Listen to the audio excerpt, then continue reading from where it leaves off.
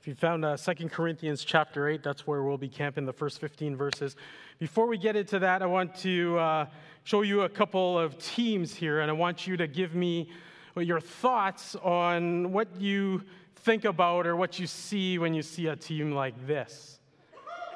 Oh, that's good. Yes, feel free to hoot and holler and cheer or boo if that's what they deserve, right? So here you might think of champions, discipline, hard work, right? And then there's other teams as well, and they're probably okay. But what about this? When you see a team like this, right, not bad. They might be a bunch of whiners, never win nothing, something like that. And then there's these guys, and any thoughts there? Maybe a little bit rough, not so talented, way too much money, right? Okay, and then there's these guys. Where's the security in this place, man? Get these guys out of here. I was just gonna say small.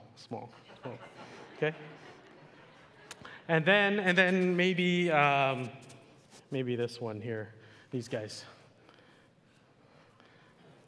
All right, and but we have impressions, right, of people and of teams, and maybe you don't like sports, but I'm pretty sure all of you guys went to school at one point, and maybe if you think of a school or you think of a team at a school, and whether you're a parent, one of those crazy sports parents that'd be like, oh, I don't like that school.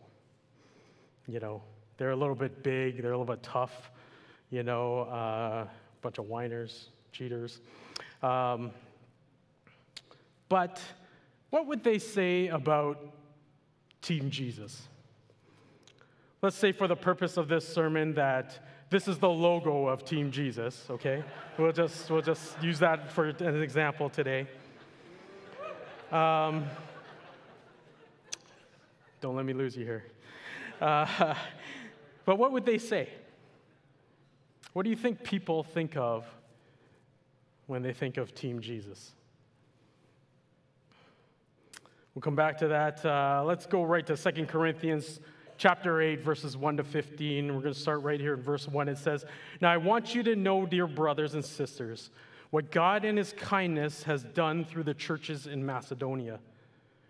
They are being tested by many troubles, and they are very poor. But they are also filled with abundant joy, which has overflowed in rich generosity." Hey, this is a great place for us to stop and to pray. Is there anybody in this room? In fact, I know there's people in this room because I've talked to some of you that are experiencing trouble. Is there anyone in this room that feels poor today?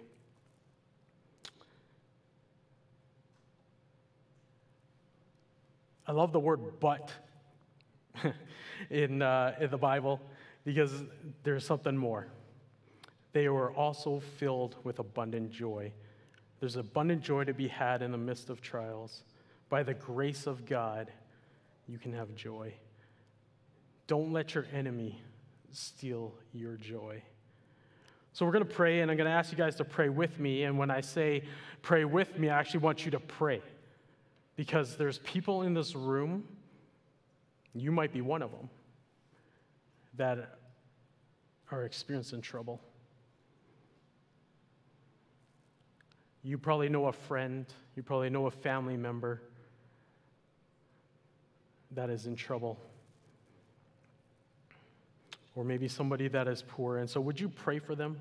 You can pray out loud, you can pray silently, you can pray along with me as we just come to the Lord in prayer and ask for his Spirit to lead us, to open up the Word, and to also meet us where we're at,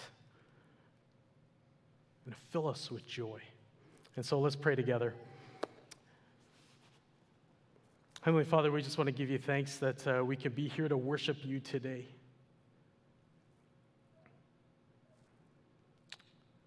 God, and no doubt in a place like this, there are people that are in trouble. They're experiencing affliction,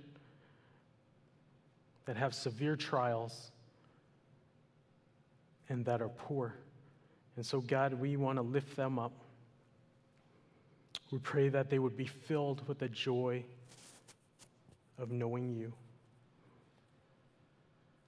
The salvation that is for each man and woman because of your Son, Jesus Christ.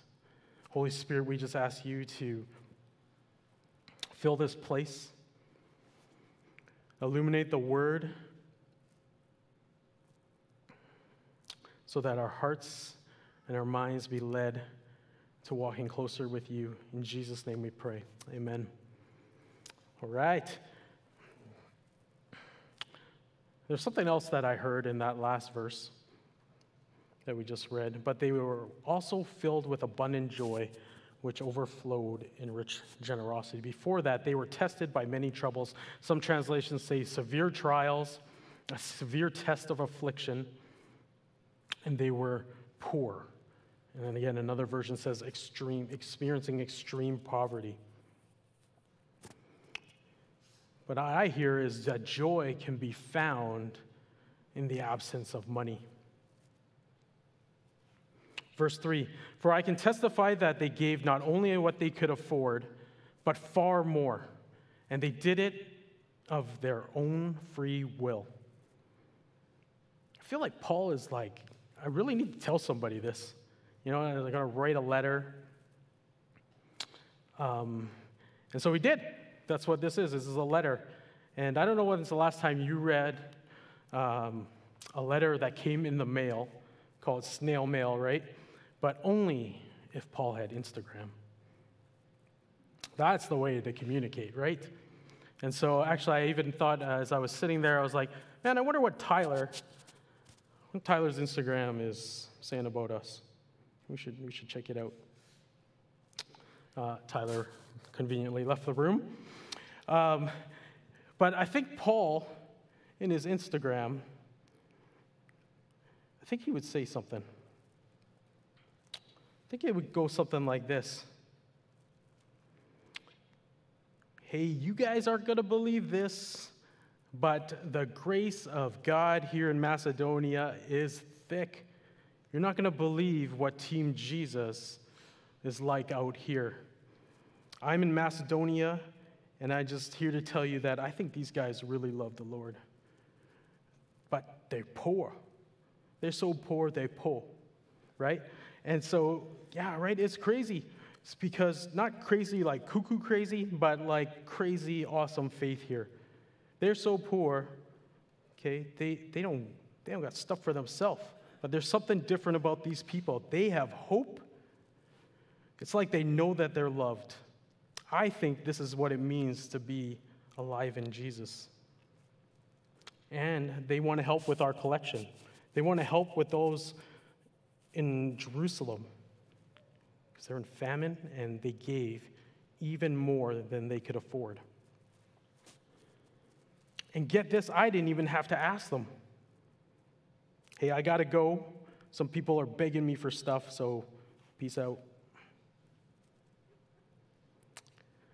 That bonus material is only available on our Instagram account in the GPAC Emerging Adults. So if you want to go there, feel free.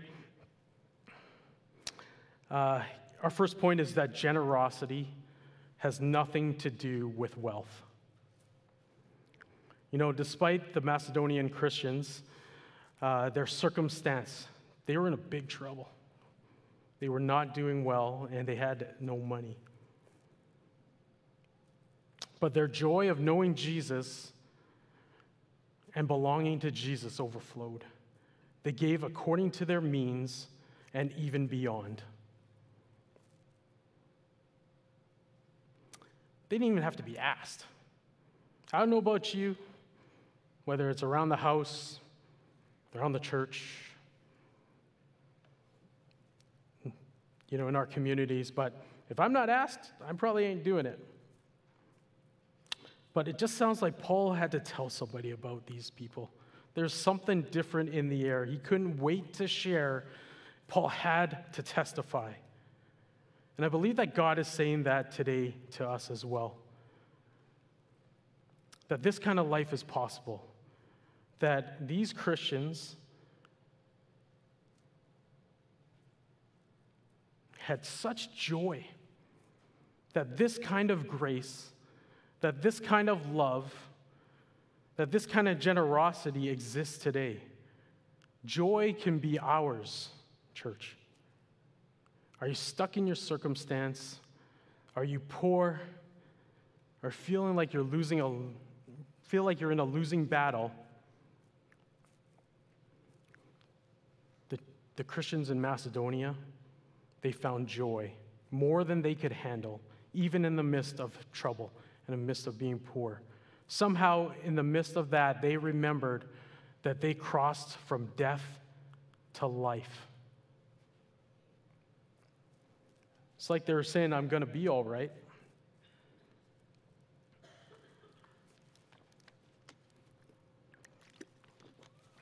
What happened next is also crazy. Not like cuckoo crazy, but again, crazy awesome.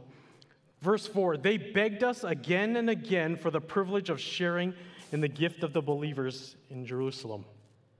They even did far more than we had hoped. For their first action was to give themselves to the Lord and to us, just as God wanted them to. When's the last time you or somebody you know begged for something? When was the last time you begged God for something that was outside of yourself? Here's what they did. They gave, and they gave generously. But more importantly, here's why they did it. They found joy. You know the kind of joy like you figure out that you're going to be okay?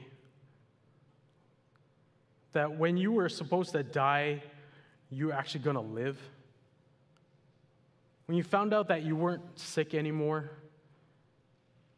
When you found out that you belong, that you made the team, that you made Team Jesus? Have we forgotten this? Moving on to verse 5, they said they did even more than we had hoped, for their first action was to give themselves to the Lord and to us, as God wanted them to do. This one was kind of funny for me because it's like, well, they gave themselves to us. What is like? They gave themselves to their leaders. It made sense that because they knew Jesus and they accepted the free gift of grace, the forgiveness of their sins through their Son, through God's Son, Jesus Christ, that they offered themselves. But beyond that, they offered themselves to their leaders, to their church. They lined up. They formed a line and they asked, what can we do? What do you need? How can I give? Where can I help? Can I just say we love it when you do this? And there are many of you that do that for our church, and we're just so thankful.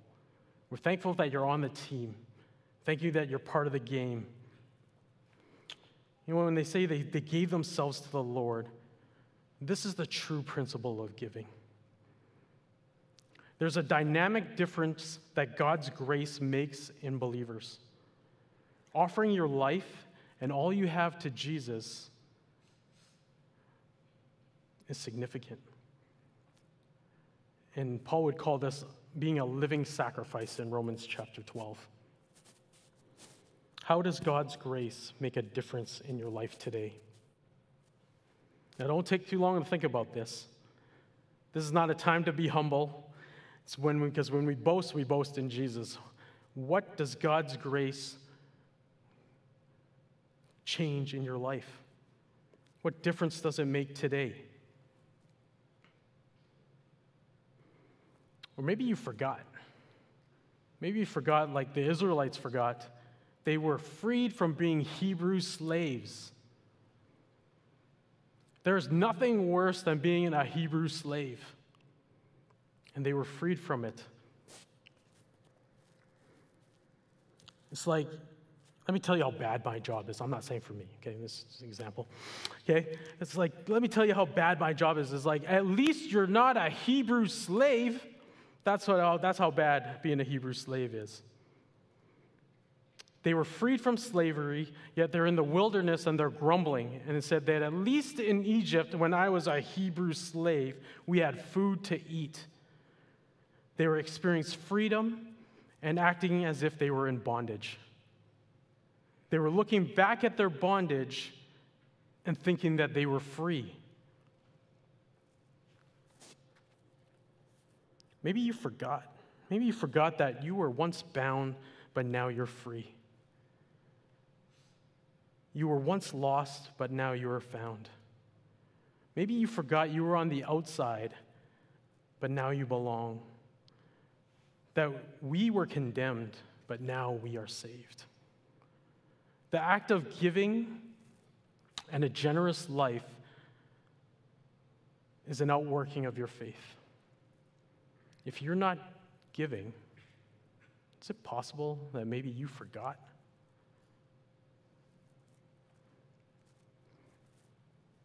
I'm going to do something crazy here. We're going to jump down to verse 10. So don't worry, I won't be skipping the middle part because it's so good, but I'm going to save the best for last, okay? And so we're going to go on to our second point, and it's just give. We're going to start at verse 10. And this point actually is the exact words that I asked a leader over me when I was asking about, like, how do I give or why should I give? And he said, just do it. Didn't give me a number. He didn't say, put this many zeros behind it. He just said, just do it. And so Paul has some advice here in verse 10. It starts, here is my advice. It would be good for you to finish what you started a year ago. Last year, you were the first who wanted to give, and you were the first to begin doing it. Now you should finish what you started. Let the eagerness you showed in the beginning be matched now by your giving. Give in proportion to what you have. Whatever you give is acceptable if you give it eagerly. And give according to what you have, not what you don't have. So, should I give, my net or my gross? What if, somebody gives me $50? So I got to give $5 to somebody? Just give. You once gave, and you were generous, is what Paul said to this family that he knew. He knew them. He was telling them about this relationship, and he knew what they were doing a year ago. He knew their enthusiasm as a church, as Team Jesus down there. The Corinth church was the first to volunteer to give to help Jerusalem when they were in need. But somehow they got distracted. They had their own problems to think about. There was probably church politics happening. Not like that happens. And then they stopped giving. Have we been there before? Maybe we can call it giving fatigue. Or maybe our hearts have become hard to giving. Can I share with you that I've been there? I used to work for a parachurch organization that helped people in the margins, people that needed help. And so I was helping. I was part of a team that would help distribute donations and to serve those who needed help. And I was disappointed. I was discouraged because I found out that some of the people that came and got things from us, that they were selling our donations. And I guess I wasn't just frustrated. I was angry, man. I was like, dude, what? This is not what I got here to do. They probably used it to probably do some of the things that we're trying to help them not to do. And I was not happy. So I went to my supervisor, and I was not happy. And I just said to him, what are we doing here? These people are taking advantage of us. This is not how I would want this to go. And my supervisor said to me, he's like, Wes, there are always going to be people that take advantage of you. But we do it because we love them. We do it because God has called us to. I don't think God here is asking us to manage the kingdom finances, to know exactly where every dollar goes and make sure that it does this or that, and if it doesn't do that, then we got to change this or that. This is not what God's asking us to do. It's just asking us to give. Verse 13, of course, I don't mean your giving should make life easy for others and hard for yourselves. I only mean that there should be some equality. Right now you have plenty and can help those in need. Later, they will have plenty and can share with you when you need it. In this way, things will be equal. The word for tithe in Hebrew literally means 1/10. And that's what I think God wants us to give, is to give 1/10 of what we earn, net, gross, bank account, whatever. In a word of a wise brother, he just said, just give. And today, maybe that's what God is asking us, is just give. I want to share with you a short story of a son who's very resentful and bitter towards his mother and towards the church. When he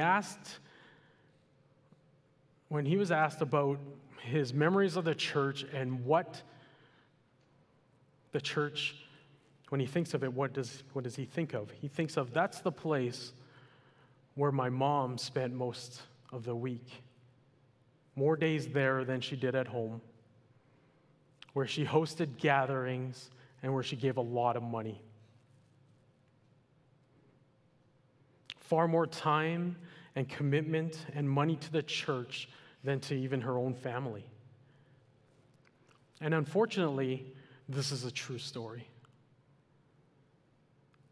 And unfortunately, that's a true story that happens way too much. If this is you, or this is your experience, can I say I'm sorry?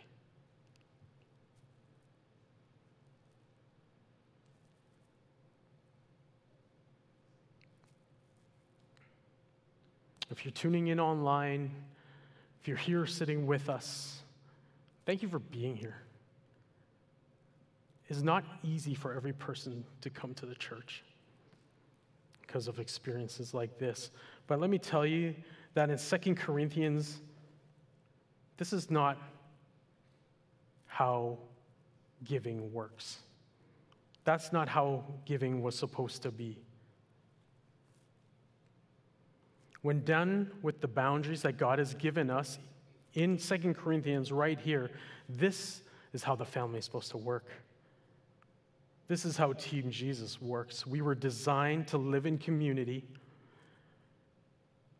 to take care of each other as a team and as a family.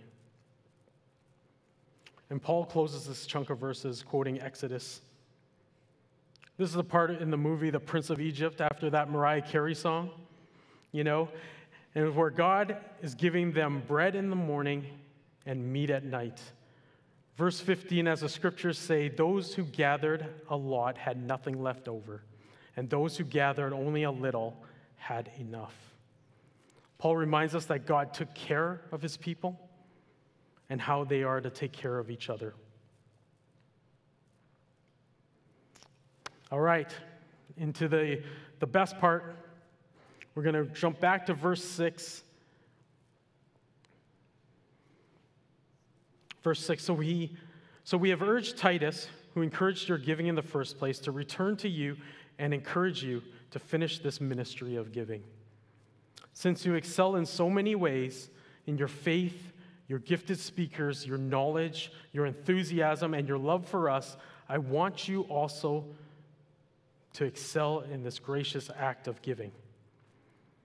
I'm not commanding you to do this, but I'm testing how genuine your love is by comparing it to the eagerness of other churches. You know the generous grace of our Lord Jesus Christ. Though he was rich, yet for your sakes he became poor, so that by his poverty he could make you rich. Point number 3 is we give because he first gave. He being Jesus, God, the Trinity, the Godhead. Paul makes reference here to 1 Corinthians talking about spiritual gifts that were given to followers of Jesus from the Holy Spirit. So like faith, speech, and knowledge. Paul is saying to us as followers of Jesus, to those followers of Jesus as well, is to also excel in giving too. But wait, there's verse 8, everybody. I am not commanding you. What? You just told us that we should give, and now I'm not commanding you? I don't get it. I think I'm getting confused here. But he drops the love card after. It's like, but I am testing how genuine your love is. Genuine love. Do we love Jesus? Of course we do. We say it all the time. We actually tell other people that Jesus loves them. True generosity doesn't come from a command.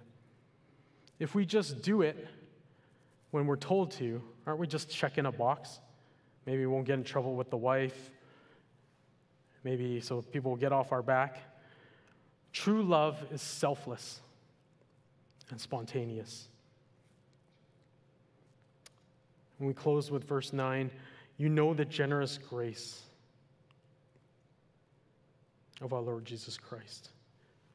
Though he was rich, yet for your sakes he became poor, so that by his poverty he could make you rich.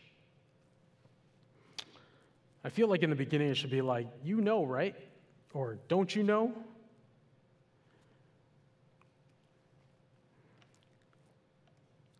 I'm going to read Philippians chapter 2, verses 5 to 11. I'm going to invite the team to join me as well as we move into a time of response. It's like, God, what are you asking us to do? Let me remind you what it meant for God, who was rich, became poor for our sake. Philippians chapter 2, verse 5, you must have the same attitude that Christ Jesus had. Though he was God, he did not think equality with God as something to cling to. Instead, he gave up his divine privileges. He took the humble position of a slave and was born a human being. When he appeared in human form, he humbled himself in obedience to God and died a criminal's death on a cross.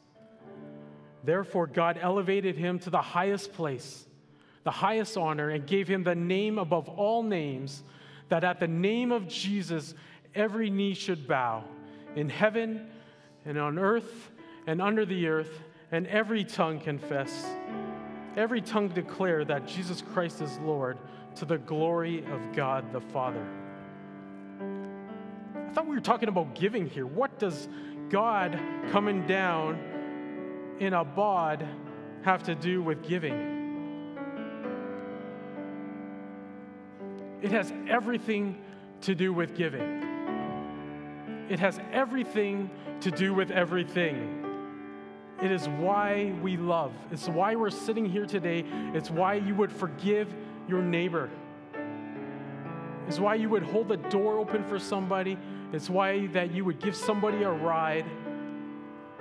It's why you would invite them to church. Because God did this for us.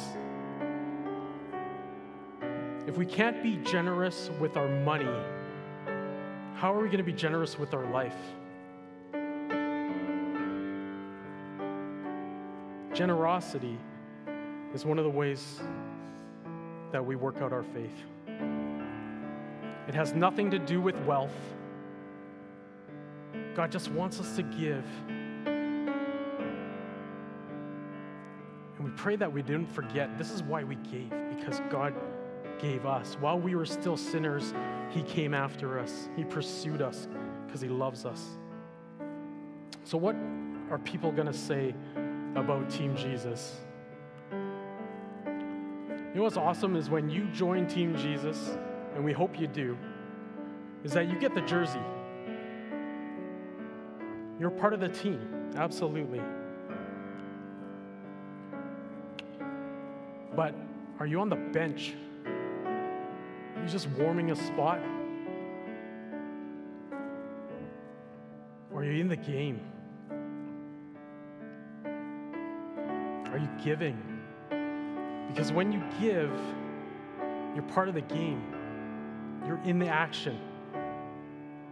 You don't give because it's an admission to play. You don't pay to come to this church or to any church. But it's an outflowing of joy that we give because I don't want to be on the bench. When we see yellow roses on the stage, when we talk about Alpha, and we talk about day camp and all the things that we get to do as Team Jesus, are you on the bench like cheering us on? We need that, but we need more than that. God has called us to be in the game, to stand up, to line up. How can I help? What can I do? What can I give? Because when you see those roses, if you're new to this church or not familiar with the roses, we need to see more of these things because this church is a tradition that a yellow rose represents a new life in Christ. And whether that's happened in the kids' wing or that's happened in the community as we had coffee with somebody or someone came to the building needing help and they found Jesus, we put a rose up here so that we can give glory to God.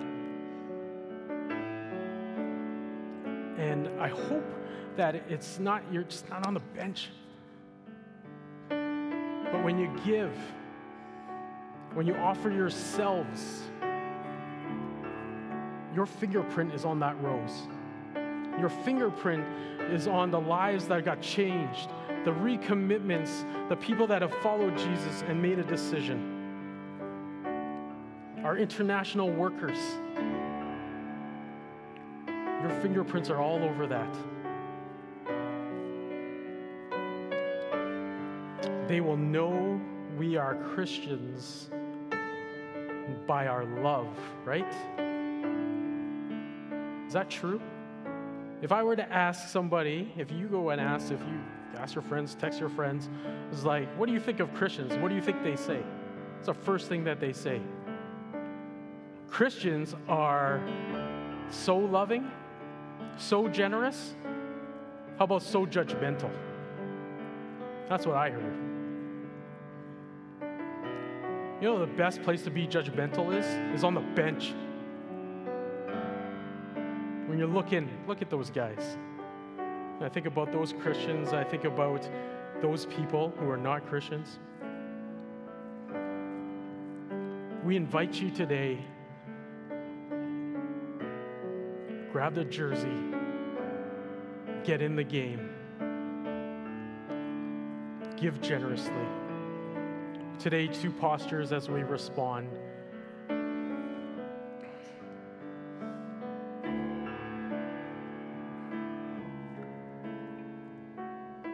Are you giving today? The question is not to give or not to give. Pretty clear here. The question is where? How? Are we going to be like them and beg God, where do you want me to be? What do you want me to do? Where do I need to give? Where do I need to step into?